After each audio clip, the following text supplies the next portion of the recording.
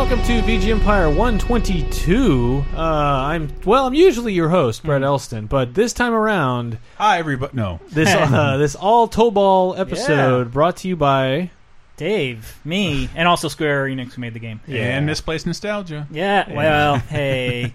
But yeah, what number did you say this was? That's Chris, everybody. Hi everybody. This is 122. Okay, because I would say it's number one, like Tobal number one. I see. Which is celebrating its 20th anniversary, in a couple of weeks. So the end of September is when it turns 20. I believe we'll be talking about it on 30-20-10 soon. Yeah. Which normally this is one of those I normally would take an episode, take a game or a series, and it's usually something I'm familiar with. But Tobal is something that like I've never played, I've never listened to the music. But then when we saw the game come up on the list for 30-20-10, our podcast that looks at what happened 30, 20, and 10 years ago, week by week. You're like, oh, dude, Tobal's got great music.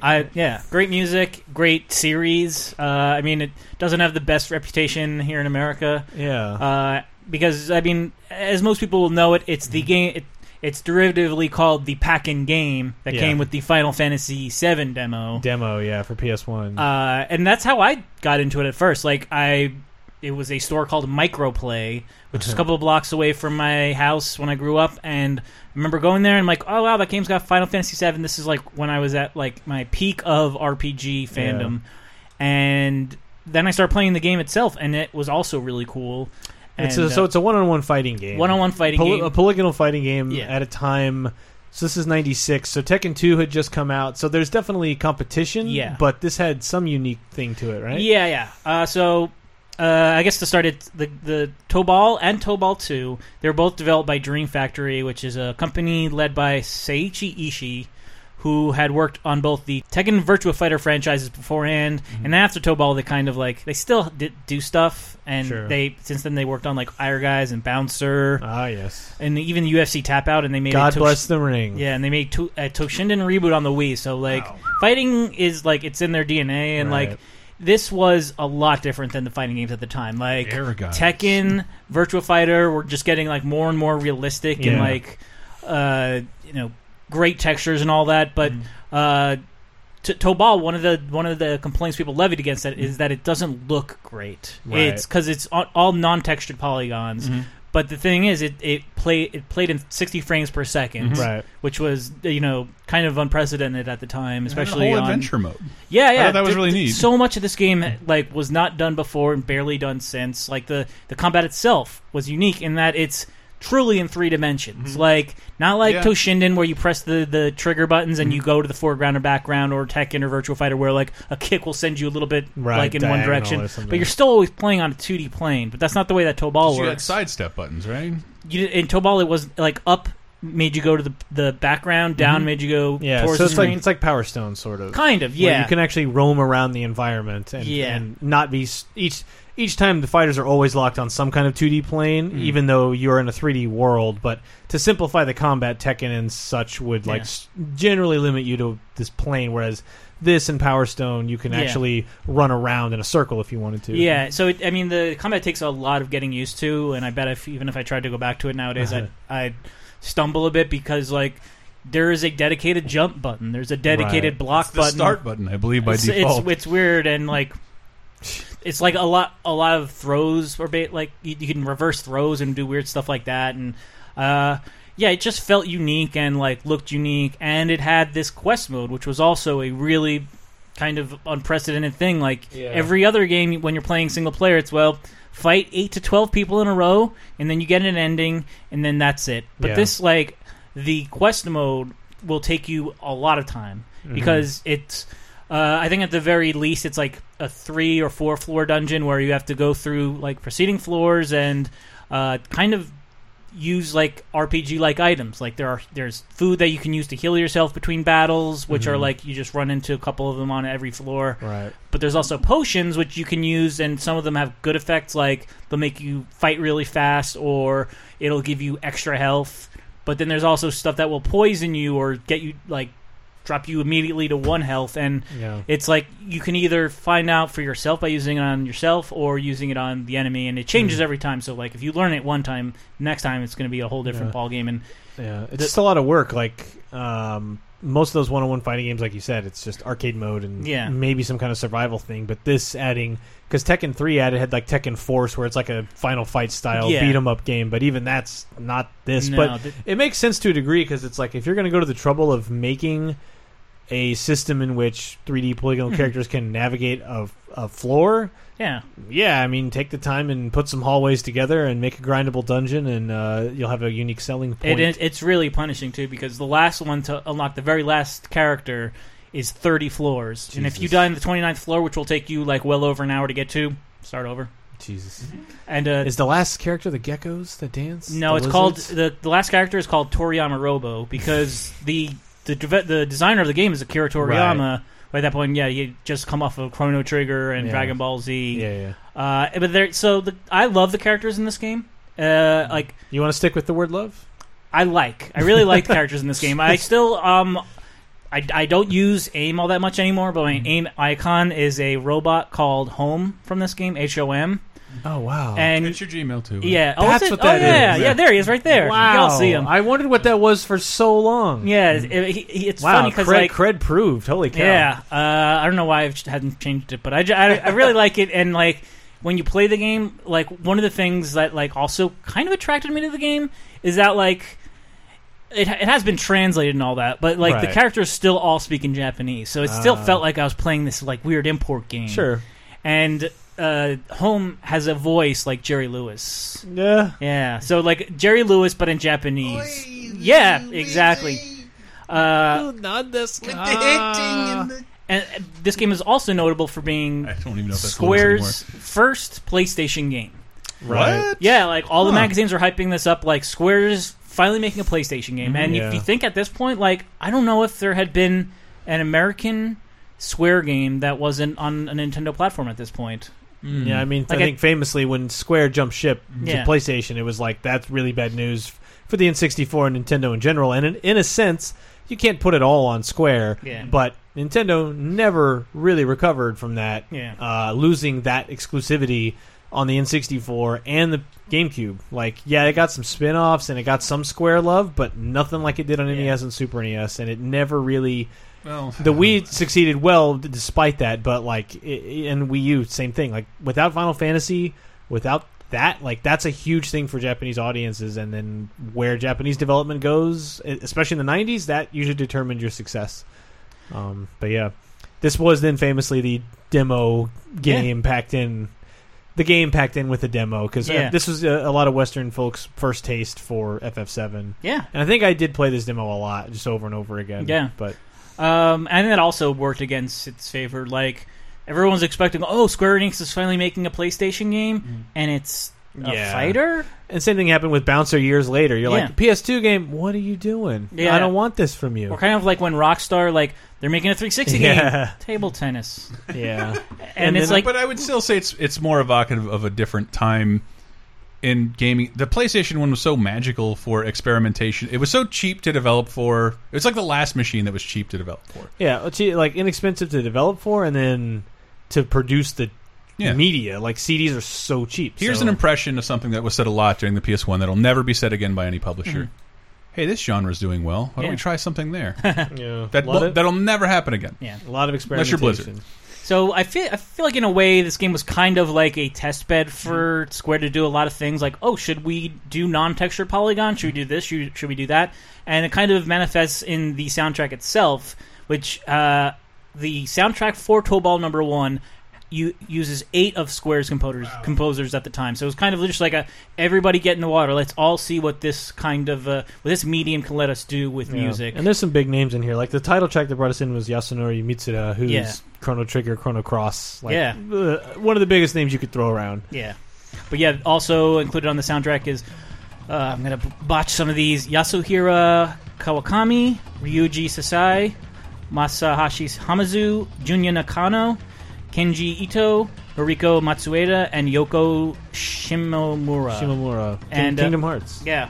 And the Wikipedia page... Street Fighter 2. The Wikipedia page kind of like... It describes like the various genres these songs sort of fit into. So it has a mixture of instrumental, electronic, with styles ranging in hip-hop, ambient, 80s groove, jazz, and Latino. because there's so many different musicians making it. Like I Yeah. don't know where I've read it, but I believe I've heard this described as world music. It's kind of Right. just like you can't really tie it to any one culture or place. It just kind of is this melting pot of music. Sure. So I've chosen 3 songs from Tobal #1 because I still think Tobal 2 is the better soundtrack overall. So from this batch is Cloud City. So that one is from Kenji Ito, who worked on the Romancing Saga series, Chocobo Racing, Sword of Mana, and is co-orchestrator in the Puzzle and Dragon series. After that is Polanto, which is from Masahashi Hamazu, who would go on to work on Final Fantasy X, Final Fantasy VII Dirge of Cerberus, and Final Fantasy 13, and Lightning Returns. And last but not least is Aqua and Trees, which was done by Yoko Shimomura, who worked on Street Fighter II, Super Mario RPG, Parasite Eve, Kingdom Hearts 1 and 2. Sorry if that brings up some bad memories with you guys. And 5 games in the Mario and Luigi series. So once again, Cloud City, Polanto, and Aqua and Trees.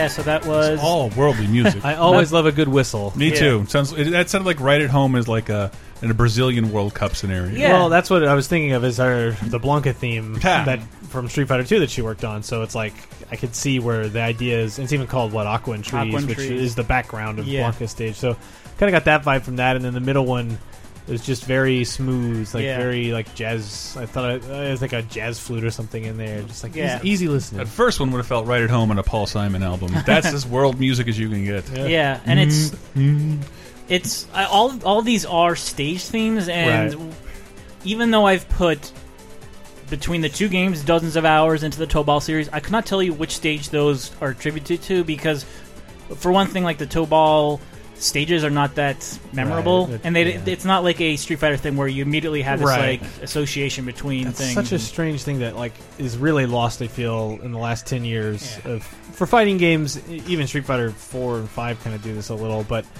other games in general, just like characters not having defined themes, stages not having defined themes. It's like that's what makes you remember, and really things really stick in your head. Is like that's this stage, that's this character. Yeah, and and also the music is a little samey in this game. That's why I chose more from Tobal 2. Sure. Like, I think everyone's kind of given a directive where it's like it's a world fighting tournament, so we'll all have this kind of worldly music that every culture can feel something when they hear it. It's also, like you said, Square wanting to like let a bunch of people experiment maybe with like it's our first game, so explore the hardware, find out what you can do and where you feel comfortable. And Mitsuda will be back with Chrono Cross in a few years anyway. So though none of those composers will be back for Tobal 2. Right.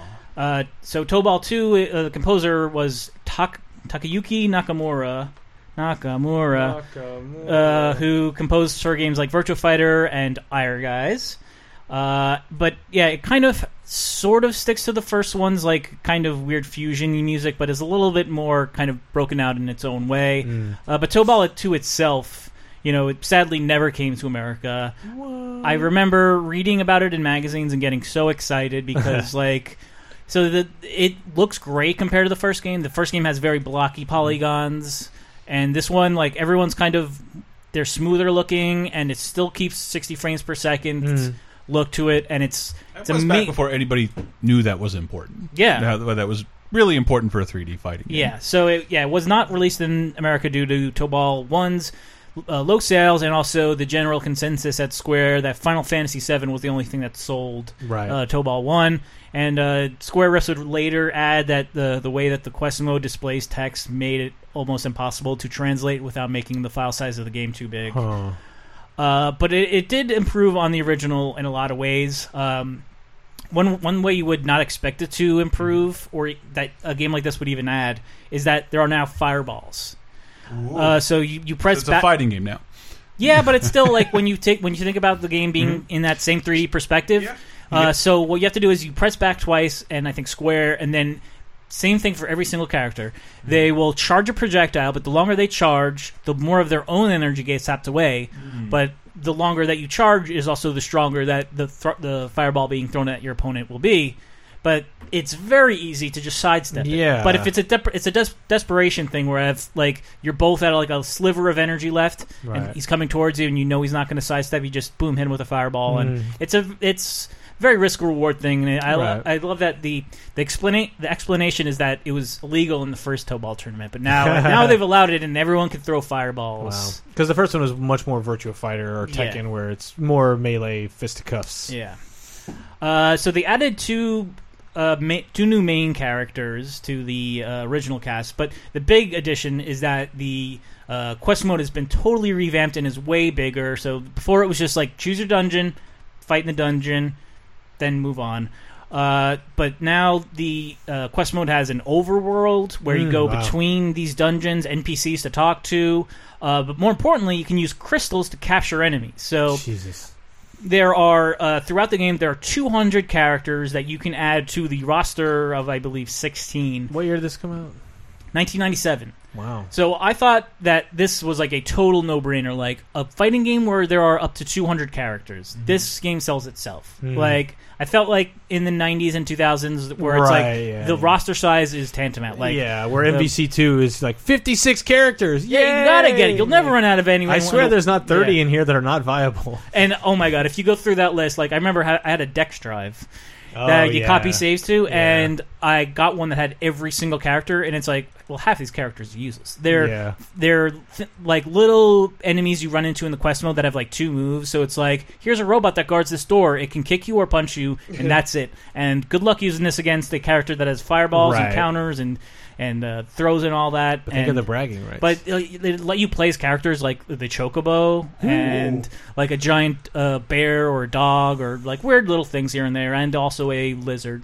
Nice. Who dances. Man, that video is so good. But yeah, that's actually what happens when you beat the game with a non-main character, because then another very minor thing they added, but I hope to one day do an ending theater for, is that they added CG endings for all of the Tobal 2 characters, like the main characters, but then when you beat it with some rando, it's just them doing this like little like kind of capoeira dance. It's a dance, but then like it's this gecko lizard looking guy doing a pretty aggressive so you think you can dance performance. Yeah, it's pretty good. It's really good.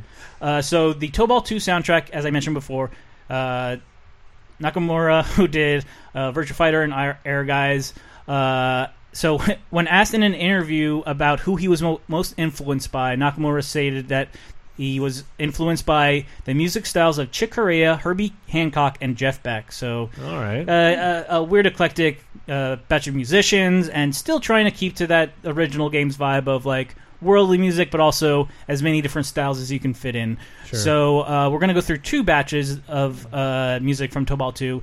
First is Checkered Career, which this is kind of an adapted version of the opening CGI cutscene.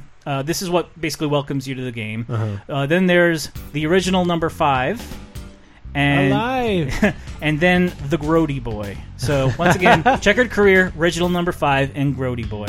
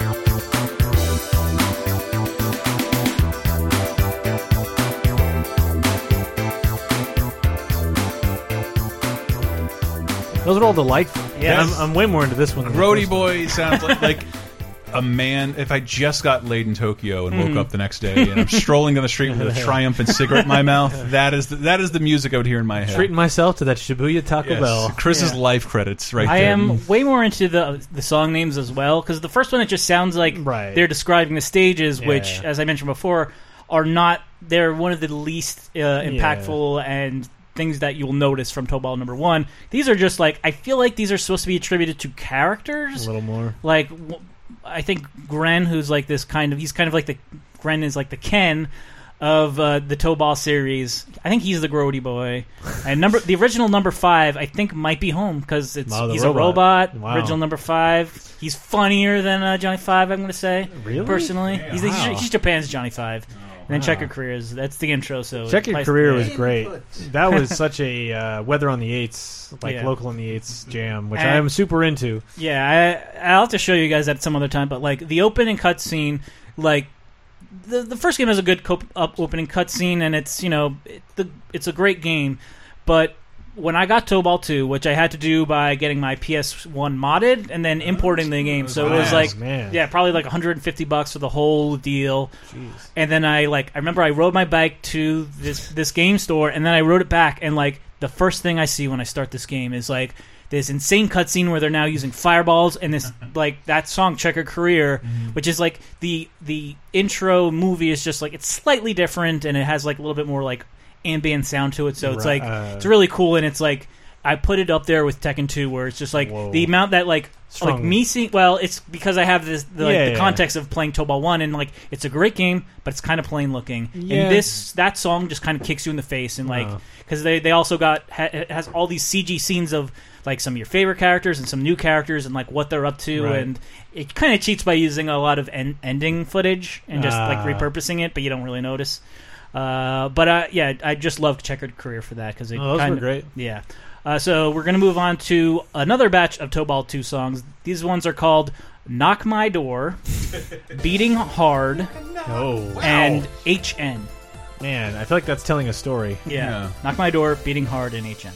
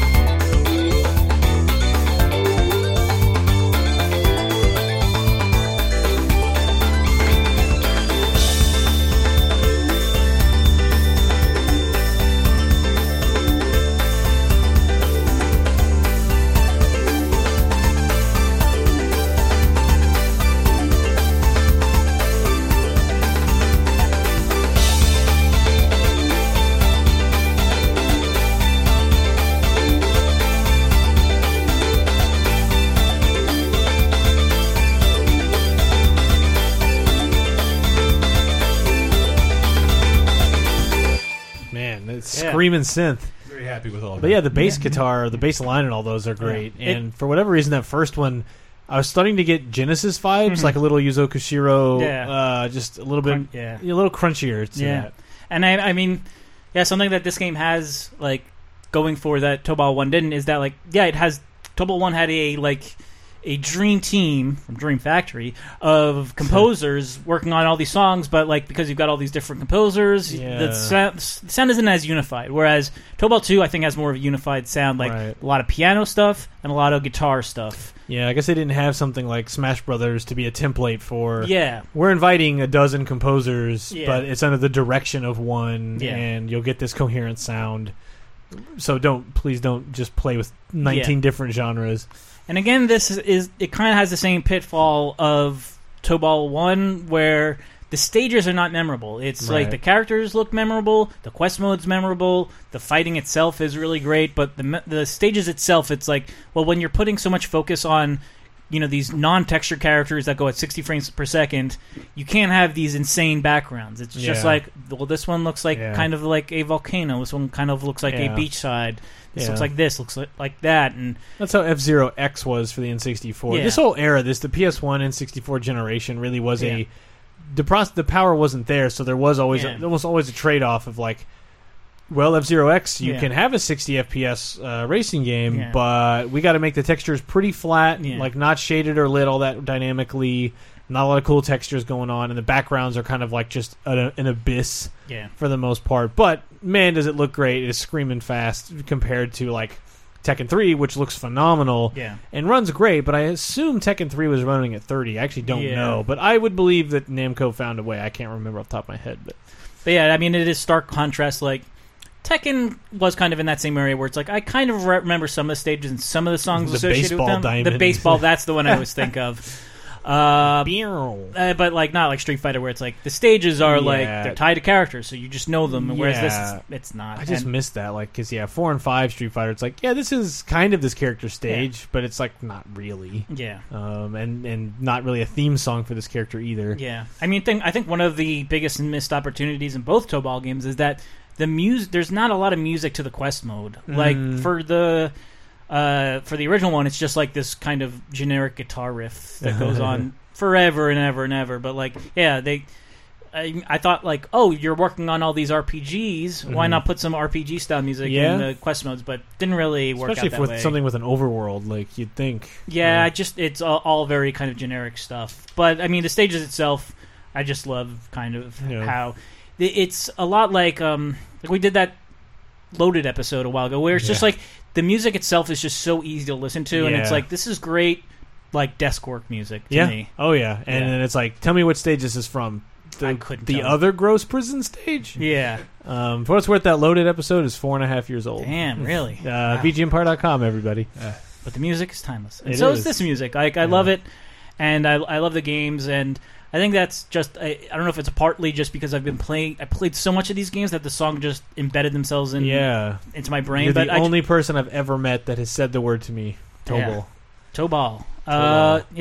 Both games are classics to me, and they're really not easy to get. Like, they've never been re-released in America in any notable form. Like, you've got to find the PlayStation disc or There's other a format. Mobile version from there? 07, but only in Japan. It's a new game. It's Tobal. Yeah. It's called Tobal M. Yeah, Sorry, I saw that they re-released Tobal 2 10 years later in Japan again, so 2007. So it hasn't been completely ignored, but it's only been mostly ignored. Bear in mind that 2007 was 9 years ago. So Jesus, it's been forgotten. Yeah, but we missed this one. Well, we lost Tobal. Yeah, I don't know. There was also that group, Monkey Paw, I believe, who re-released a lot of the like PlayStation 1 games on PSN for PS3. Yeah, so like I thought maybe they would be an avenue we could have got Tobal 2 in America by, but I think it's just Square Enix is like, they wouldn't want someone else to re-release their games. Yeah, I mean, they could go through, like, Square and Sony could work out to put it up on the import store. Yeah. It's like a Capcom, we got up some of the Mega Man Japan-only games up on the PS import section, but it's like, it's not going to be translated. buy at your own risk because you need to know Japanese, or thankfully the NES Mega Man games don't require a whole lot of knowledge of Japanese. And I mean, if you find Tobal 2 in some other way, they've actually made fan translations for the entire quest mode, which I love. Like, that's why I had to use the Dex drive for this game, because it's like I cannot figure out where to go next and how to do it and all that stuff, and like there's so much text in the quest mode that it's really impossible. But like, there's certain ways to hack it so you can see the English language in it. But yeah, that'll do it for Tobal and Tobal 2, the series that never really was. Thank you for putting this together. I think the last time you hosted one, there was a Metal Gear episode a while back, years ago, and then you and Scott Butterworth Jet Grind Radio teamed up for a Jet Grind Radio episode. But if you go to VGEmpire.com or at VGEmpire on Twitter, you can find a whole backlog of episodes. They're also on iTunes, on Stitcher. Listen to a huge backlog. We just did a Crash Bandicoot episode to celebrate that series turning 20 years old. And prior to that, we've had fun stuff all year long. But this being a September episode, that means we are on the precipice of Rocktober, and it is happening. And I've been working with Hank the Tank, aka Henry Quitteroony Gilbert, but we also did a Mario episode with him recently because we finally did a Mario episode. So I'm presuming you guys are going to do the Family Guy games music? Games plural. But no, it's always kind of a surprise, but I'll probably post some teases on VG Empire Twitter just to kind of get some sense of what it'll be, so you're not just waiting till the exact day. But Rocktober is, in case you don't know, it's the show is usually bi-weekly, although this year it has become more like every 3 or 4 weeks, just kind of as we tri-weekly. As we find time, tri-weekly. There's a great boss in Mario 2, by the way, the snakes. But Rocktober is a 4-week rock block of music where we'll do 4 in a row. But thanks for listening. We also do 30-20-10, the aforementioned podcast where we look back 30 years ago, 20 years ago, 10 years ago, looking at music, movies, TV, and of course games, going week by week, what happened that week in 86, 96, and 06. We'll be talking about Tobal on there. We just talked about Persona, the very first Persona. It just came out in Japan, which means it'll be out in the U.S. late in December. We're in the N64 launch, turning 20 years old time frame. Mario 64 is 20. Pilot Wings is 20. All that good stuff. But thanks for listening. What song's taking us out? It's from Tobal, number 1. The name of the song is Electric Indian, and it's from Yasunori Mitsuda, who also did the intro and has maybe close to the best resume of the Tobal 1 composers. It's great. Him and Shimomura are fantastic. So this is the ending song from Tobal 1, and that game, like I said, it's very much a simplistic game. Right. When you beat it, there's no CGI endings. It is whichever character walking up to the podium and taking the trophy and posing with it, and they all have their own little quirks that they do when they go get the trophy. But I just love it because it's kind of goofy, but it also fits how. It's more than we got for Toshinden. Yeah. So playing us out, Electric Indian.